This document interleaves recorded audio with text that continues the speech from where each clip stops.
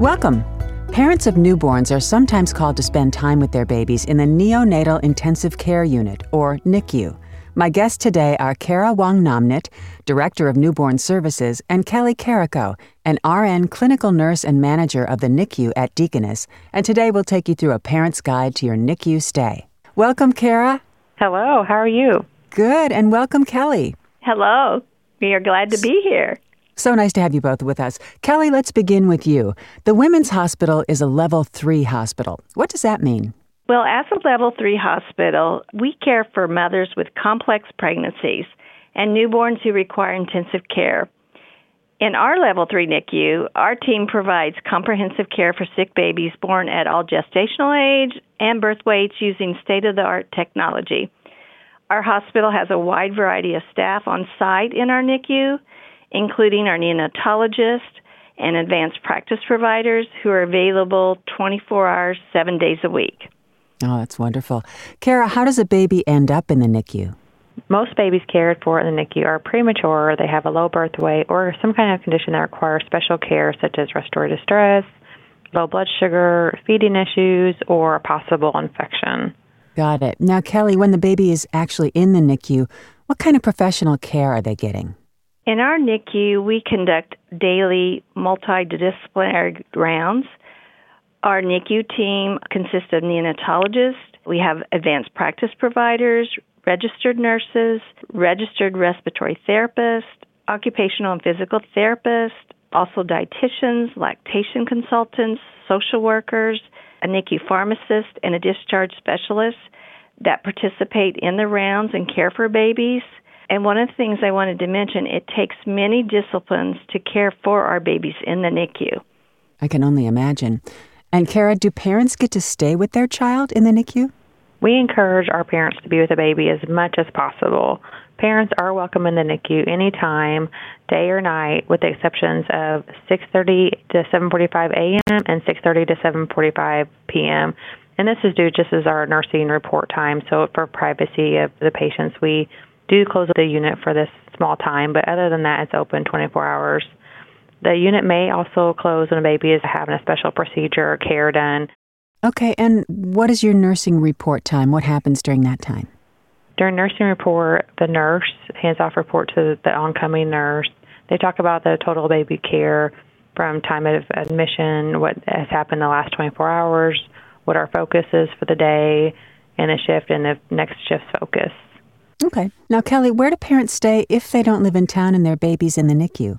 Parents may be eligible to stay during the day or overnight at the Ronald McDonald House.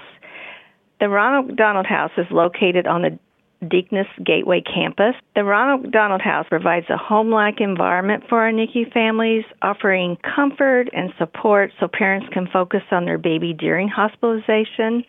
One of the benefits of having the Ronald McDonald House on our campus is that our parents do not go outside of the building to get to the Ronald McDonald House. So they remain inside of the building and they can go back and forth, which is a great benefit to our parents. That is wonderful. You feel like you're under almost one roof. Yes, definitely. Okay, that's great. Kara, what kind of education do parents get when their baby's in the NICU? Education for the parents is very important. Parents do receive education about basic baby care, feeding, bathing, temperature taking, skin-to-skin care, soothing techniques, developmental care, safe sleep, touch, and massage techniques. Wow, that's a lot. I hope you give them a pamphlet when they leave so they can remember all that good stuff. Absolutely, yes. They get quite a bit of discharge information. Good, good. And Kelly, how do you prepare the family to care for the baby when they do go home? Discharge preparation is so important for our families. Preparing for discharge actually starts the day of admission. Parents are encouraged to actively participate in the care of their baby as soon as possible in the NICU. For example, changing a baby's diaper or taking a baby's temperature. Prior to going home, parents will have the opportunity to stay in a parent room. By rooming in, parents have the opportunity to care for their baby with the NICU staff available to answer questions and provide support to the families. Before discharge, our NICU team will review discharge instructions, nutritional needs, developmental needs, and address any concerns or questions that the parents may have. Perfect. And I'm assuming that having the parents have that hands-on experience while in the NICU, it kind of gets into their muscle memory so they kind of know what they're doing when they get home. Yes, we have many parents that come in and they want to be involved with their baby's care. As I had mentioned, taking the temp, changing the diaper, feeding their babies. It's so important for our parents to be involved because if you think about it, it is their baby. So we want them to be as comfortable as possible. And a lot of these are first-time parents, I would imagine. Yes, they are. Kara, is there a follow-up with these babies when they're discharged? We do have a follow-up. We have a dedicated NICU discharge coordinator. She goes through works with the doctor and the multidisciplinary team to make sure all the follow-up needs are scheduled. A follow-up appointment will be made with the baby's primary doctor for a few days after the baby is discharged from the NICU. Babies may be referred to the developmental follow-up clinic to assess their developmental performance in areas of communication, gross and fine motor skills. The purpose of the clinic is to identify developmental delays as early as possible and connect baby with appropriate interventions to reach important developmental milestones. Yes, those milestones are so important. And Kelly, how do rural hospitals care for these babies that don't have NICUs?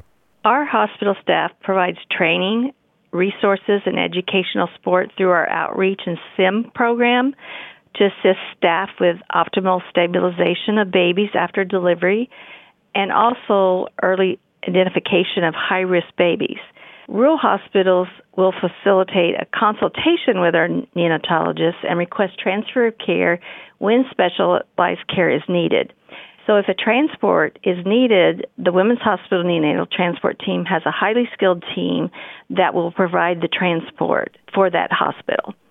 Now, we're getting to the end of our conversation today. Is there anything, Kelly, that you'd like to add to it? There are many disciplines that care for the baby, and that we are always educating our parents in regards to how to care for the baby. And then also, it's so important to listen to the parents and address their concerns, answer their questions, because we want them to be as comfortable as possible before they go home with their baby.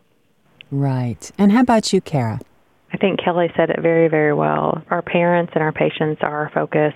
It's very important for our families to go home safely together and be prepared to take care of the baby once they do get home. Our nurses have a lot of education, skills, and training, so we really try to work together as a team to make sure that the baby goes home as soon as possible.